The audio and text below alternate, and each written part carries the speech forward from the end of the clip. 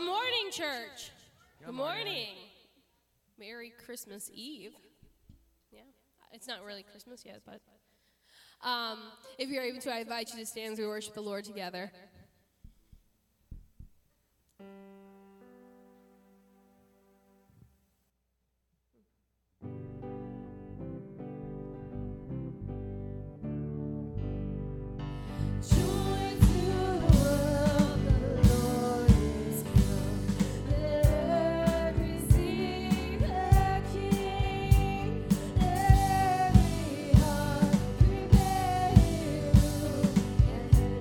Just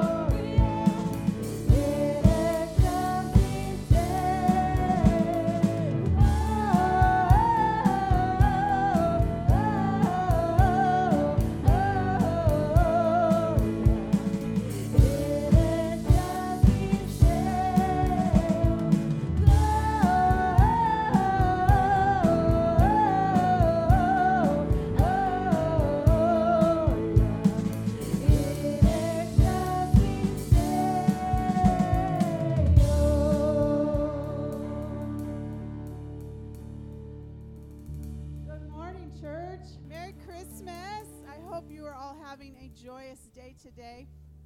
You can go ahead and be seated. Yes. I just have a few announcements this morning. Please don't forget to come back next week for our our prayer and worship service for New Year's Eve. We're going to worship and praise and pray in the new year. I think our country needs that most of all this year. So please come back. You're all welcome. Those of you that are new, please make sure you come see Pastor Ken and I today. We'd love to meet and greet with you and give you a hello. I have one little announcement. My husband's going to kill me for this one, but I have the mic. So there is somebody special this week that's having a big 5-0 birthday.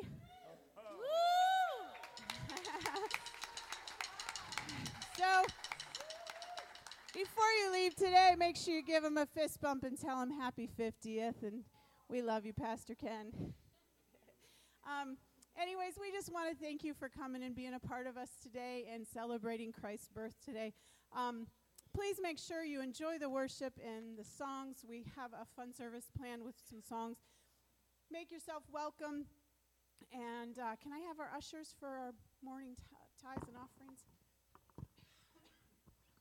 Dear Heavenly Father, we thank you for the day that you've blessed us with. God, I thank you for being here in our midst and the freedom that we have to be able to be part of your church and worshiping you and your birth. God, I pray that you be a light in the dark world and help us to see the ones that we need to speak to and the ones that we need to hug. Help us to be good stewards of the blessings that you've given us and spread your kingdom even further with this tithe and offering. We thank you, Lord, for all that you've done and all that you will do. In your name we pray.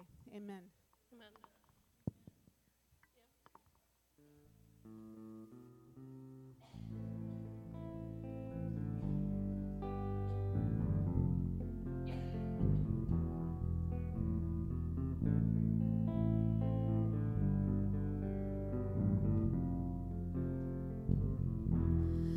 Mary, did you know that your baby boy will one day walk on water?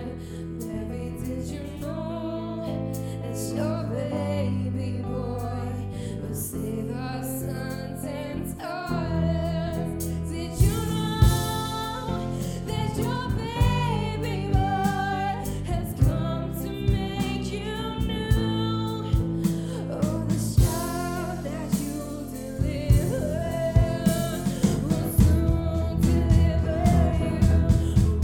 Baby, did you know that your baby boy will give sight to a blind man? Baby, did you know that your baby boy will calm the storm with his hand?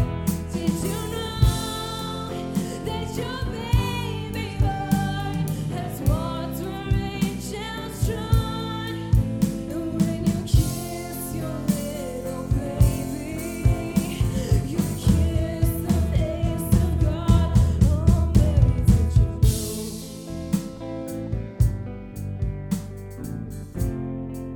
Oh, Mary, did you know?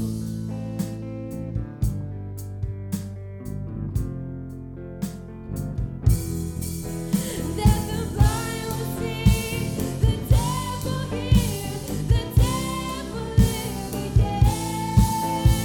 The lame will leap, the dumb will speak, the praises of the Lamb.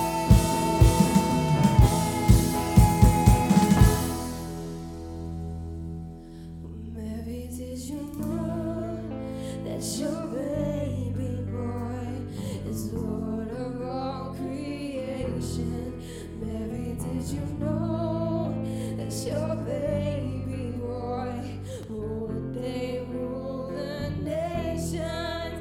Did you know that your baby boy is heaven's perfect lamb? And the sleeping child you're holding is the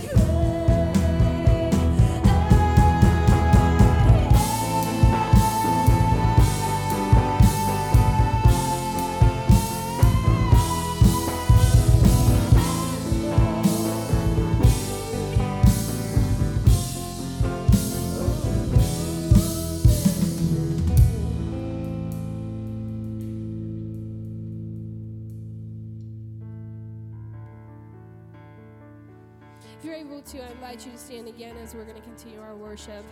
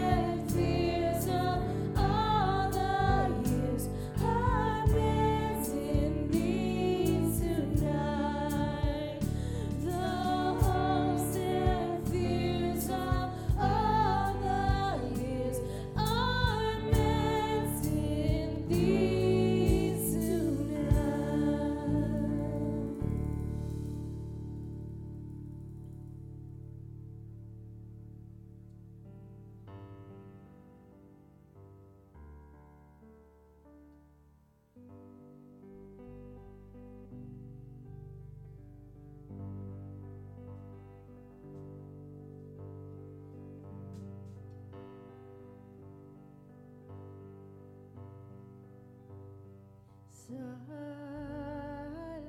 night, holy night, all is calm, all is bright, round yon virgin mother and child.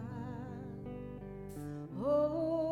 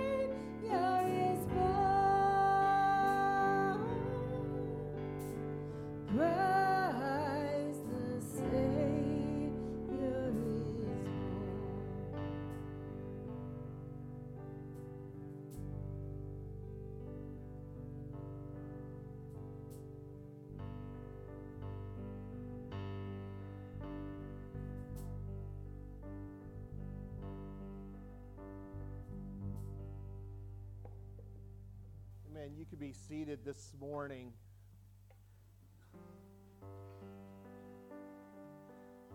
And I do want to share with you just a few brief moments about Christmas. For Christmas is all about celebrating God's presence in our life. Since the inception of creation, it was God's intended plan to dwell amongst His people. For God created mankind in His own image. In His image, He created them male and He created them female. And God would walk with man in the garden in the cool of the day. And He would talk to man face to face like one speaks to his friend. For Adam knew God's voice and God knew Adam's voice. But temptation would soon set in. It would befall humankind, for Adam and Eve would partake of a forbidden fruit in Genesis 3:6. And in that one moment, in that one solitary act, it would forever change man's relationship with God.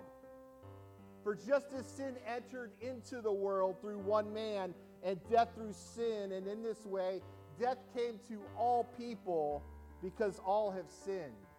Romans 5:12. For we know that people are destined to die once, and after that, to face judgment. This death is much more than a physical death.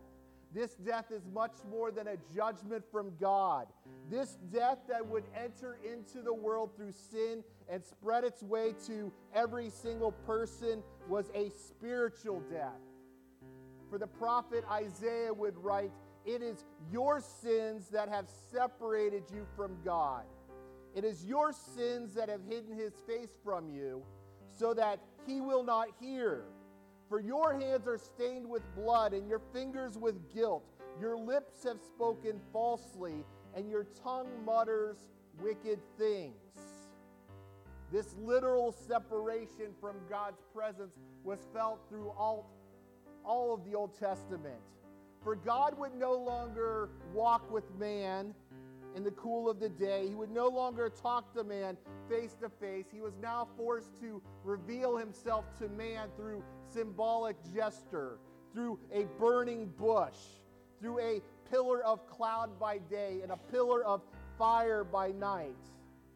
Because of this separation, God could now only reveal Himself through these gestures. Because of our sin, this was as close as God could get to humankind. So God instructed Moses to build an ark in which His presence could dwell. A temporal ark that would be a visible representation of the presence of God. But still man could not get near to it. No man could reach out and touch it. For this visible representation of God's presence was still too holy. It was still too holy for sinful man to get close to. For if we were to reach out and touch it, we would surely die. Uzzah reached out and took hold of the ark of God, and because the oxen stumbled, and the Lord's anger burned against Uzzah because of his irreverent act, and therefore God struck him down, and he died beside the ark of the covenant. In 2 Samuel 6. God's presence would be so elusive that it would find its way finally to the innermost chamber of the temple that we would call the Holy of Holies. And it was so elusive that no man could enter into this inner chamber except for the high priest. And he could only enter into that chamber once a year. So for 364 days, man could not enter into God's presence. But on that one day, on that one special day, on that day of atonement, what the Jewish people call Yom Kippur, on that one special day, the high priest could consecrate himself through a series of ritualistic sacrifices, and he could enter into the Holy of Holies. According to Exodus 28:33, they would tie bells into the garments of the high priest to track his movement beyond the veil. Because it was a realistic possibility that if he was not totally clean, if he was not totally pure, that he would die. Sinful man would die in the presence of a holy God. These extreme cautions when approaching God's presence would, according to tradition, cause other priests to tie a rope around the high priest so that if he did die, if he did expire in God's presence, they could pull him back beyond the veil. This separation from God's presence adversely rippled throughout all of mankind. And man would grow darker and darker because of a broken relationship. For once sin entered into the world, it did not take very long to see the total depravity of mankind. For our very first story in Genesis outside of the Garden of Eden involves Adam and Eve's son Cain as he picks up a rock and he kills his brother Abel. This depravity can be seen in Genesis chapter 6 when God destroys the world with flood. It can be seen in Abraham and Sarah's willingness to circumvent God's promise through the maidservant Hagar. It can be seen in Esau's willingness to sell his birthright for a bowl of soup. This depravity can be seen in Jacob's trickery to deceive his father, King Saul's abandonment of God's commands in exchange for sorcery. It can be seen in David's adulterous affair and murderous cover-up. It can be seen in Israel's downright willingness to forget everything that God had commanded him, to forget all of the miracles, to forget all of the covenants, and to set up idol worship, beginning with Aaron's golden calf at the foot of Mount Sinai, all the way to Solomon introducing Baal worship into the temple. This separation from God's presence led the Israelites into bondage. For God allowed the kingdom of Israel to be overthrown by its enemies, and the kingdom would be plundered down to nothing and subdivided out, eventually leading to a Babylonian captivity. Ultimately, this separation from God would lead to 400 years of silence. 400 years of silence that the prophets were quiet. For after the prophet Malachi and before the book of Matthew, 400 years of darkness, 400 years where people would cry out to God, but God would not answer because of an alienation from his presence.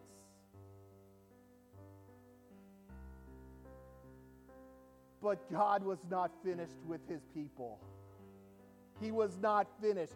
God had a beautiful plan that was unfolding from day one. From the moment Adam and Eve would sin in the Garden of Eden, God would lay out a redemptive, restorative plan for his presence and his people. He would speak to the devil in the garden, "I will put enmity between you and the woman, and between your offspring and hers, and he will crush your head, and you will strike his heel." That plan was further revealed in Isaiah. For Isaiah would write, for unto us a child is born, for to us a son is given, and the government will be on his shoulders. And we will call him Wonderful Counselor, Mighty God, Everlasting Father, the Prince of Peace. Of the greatness of his government and peace, there will be no end. And he will reign on David's throne and over his kingdom, establishing and upholding it with justice and righteousness from that time on and forever. And so when the Old Testament closes, when the book of Malachi closes, and Scripture reopens to us in Matthew 400 years later, we know that things are going to be different. We know that things have changed. For John would write, "In the beginning was the Word, and the Word was with God, and the Word was God. And he was with God in the beginning. And through him all things were made. Without him nothing was made. that has been made. In him was life, and that life was the light of all mankind, the light that shines in the darkness, and the darkness has not overcome it. The Word became flesh, and he made his dwelling among us. And now, in the appropriateness of God's timing, the presence of God has shifted. The miracle of Christmas has now appeared to mankind, that God himself now dwells amongst his people once again. Amen. For all of this took place to fulfill what the Lord had said through the prophet. The virgin will conceive and give birth to a son, and they will call him Emmanuel, which means God with us.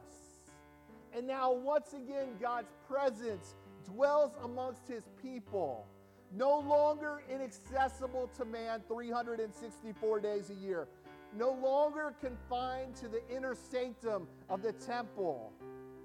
For the veil in the temple would be torn down from the top to the bottom, signifying that God has broken the barrier of his presence, once again affirming there are absolutely no barriers between man and God's presence. This is the miracle of Christmas. It would be so ingrained in first century theology that Paul himself would say, I am convinced that nothing can separate us from God's love. Neither death, nor life, nor angels, or demons, nor fears for today, nor our worries about tomorrow, nor even powers of hell can separate us from God's love. No power in the sky above or earth below. Indeed, nothing in all of creation will be able to separate us from the love of God that was revealed in Christ Jesus our Lord. This, my friends, is the miracle of Christmas, that God himself would break the curse of sin and death so that there would be no more barriers between him and his creation. God's presence is available to all of us. For Luke would record this in Acts 17. The God who made the world and everything in it is the Lord of heaven and earth, and he does not live in temples built by human hands. God did this so that we would seek him and perhaps reach out for him and find him, though he is not far from any of us. This, my friends, is the receiving of God's gift. Not that we can come to church in a building built by human hands, but that the presence of God dwells even closer. It can now dwell within us. We find his presence into our life today by knowing that we are sinners. For Paul would write in Romans, all have sinned and fallen short of the glory of God. And he says that the wages of that sin is death. It's an alienation from God's presence. But he writes that the gift of God is eternal life in him. For when we accept God's presence into our life, it changes everything. Sin no longer has foothold. Forgiveness washes us clean, and we begin a relationship with the God who broke every barrier. Paul would go on to say that everyone, all inclusive, who calls on the name of the Lord will be saved. My friends, this is what Christmas is all about. I know it's about food, it's about family, it's about unwrapping Christmas gifts, it's about giving and receiving of presents, but Christmas is beyond all of that. Christmas is really about God's presence, dwelling with his people once more. Would you bow your heads and close your eyes? Because maybe you're in this place today, and maybe Christmas is another holiday on the calendar. Maybe you found yourself in this place today because of ritual or because of habit. Maybe you've never experienced God's presence in your life, but I want to give you opportunity to do that today. And it only takes a simple prayer. It only takes an invitation from you to say, God, would you come into my life? Would you forgive me of my sins? And would I begin this relationship that Pastor Ken has talked about? God, I don't want your presence to elude me. I don't want to be in the dark. God, I want to have you in my life. And now, Lord, today, with our heads bowed and our eyes closed, in a moment of prayer where we can focus on you, Lord, we invite your presence into our life. We invite your presence into our hearts. Lord, for those that are saying this for the first time, for those that have done this 1,000 times, God, we say yes. God, come into our life. Lord, we understand that you came a little over 2,000 years ago to be with your people, to break the bonds of sin and death, to offer life and life everlasting. So, God, today our faith is in you and our trust is in you. Would you come into our life right now? Come into our hearts. God, change us from the inside out and let us experience the miracle of Christmas.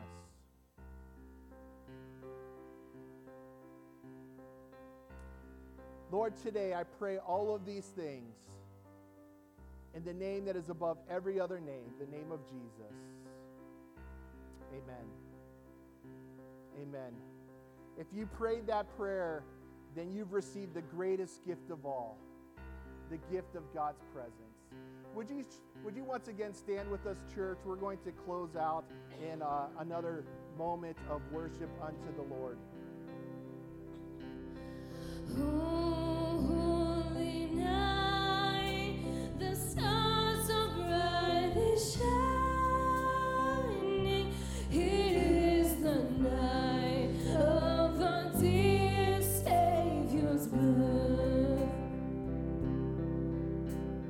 Long lay the world in sin and error pining, till ears in the soul felt its worth. A thrill of hope, the weary world rejoices, for yonder brings us a new and glorious morn. Fall your knees, oh hear the angel voices, oh night divine, oh night when Christ was born, oh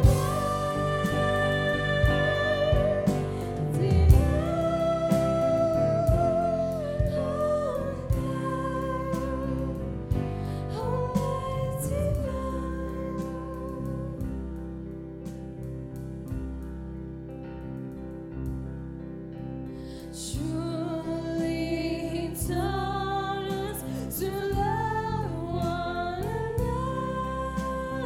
another. His law is love, and His gospel is peace. Chains shall He break, for the slave is our brother, and in His name oppression shall cease.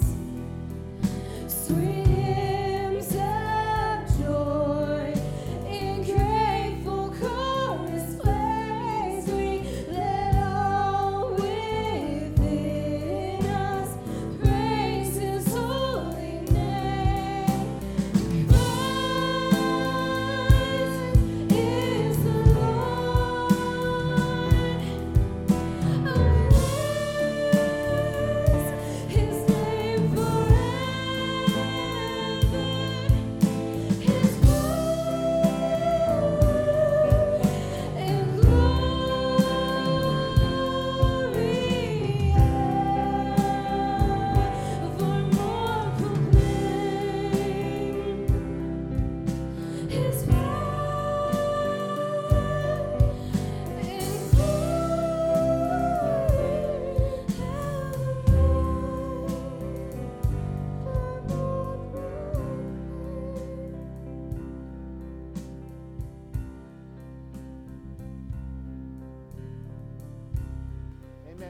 you, church, for being with us today. I know we're letting out a little bit early. That's because of the Christmas season. We know that you all have wonderful plans. I'd like to invite you to come back next week. We're having a prayer and worship service. It's going to be powerful. We're expecting God to move at this transition and into a great year of 2024. We do have just a couple of things just by way of announcements. We have a special gift for everyone in the house today, probably age 16 up, but we have t-shirts for you guys. You can guys get these in the foyer, but they are 100% cotton. They have our logo, selfless plug for promotion here. But you guys can grab one of these on your way out. And I think the worship team has one more song. Just a goodbye. Yeah. One more goodbye song for you as you leave today. God bless you guys. Merry Christmas. Happy birthday, Pastor Ken.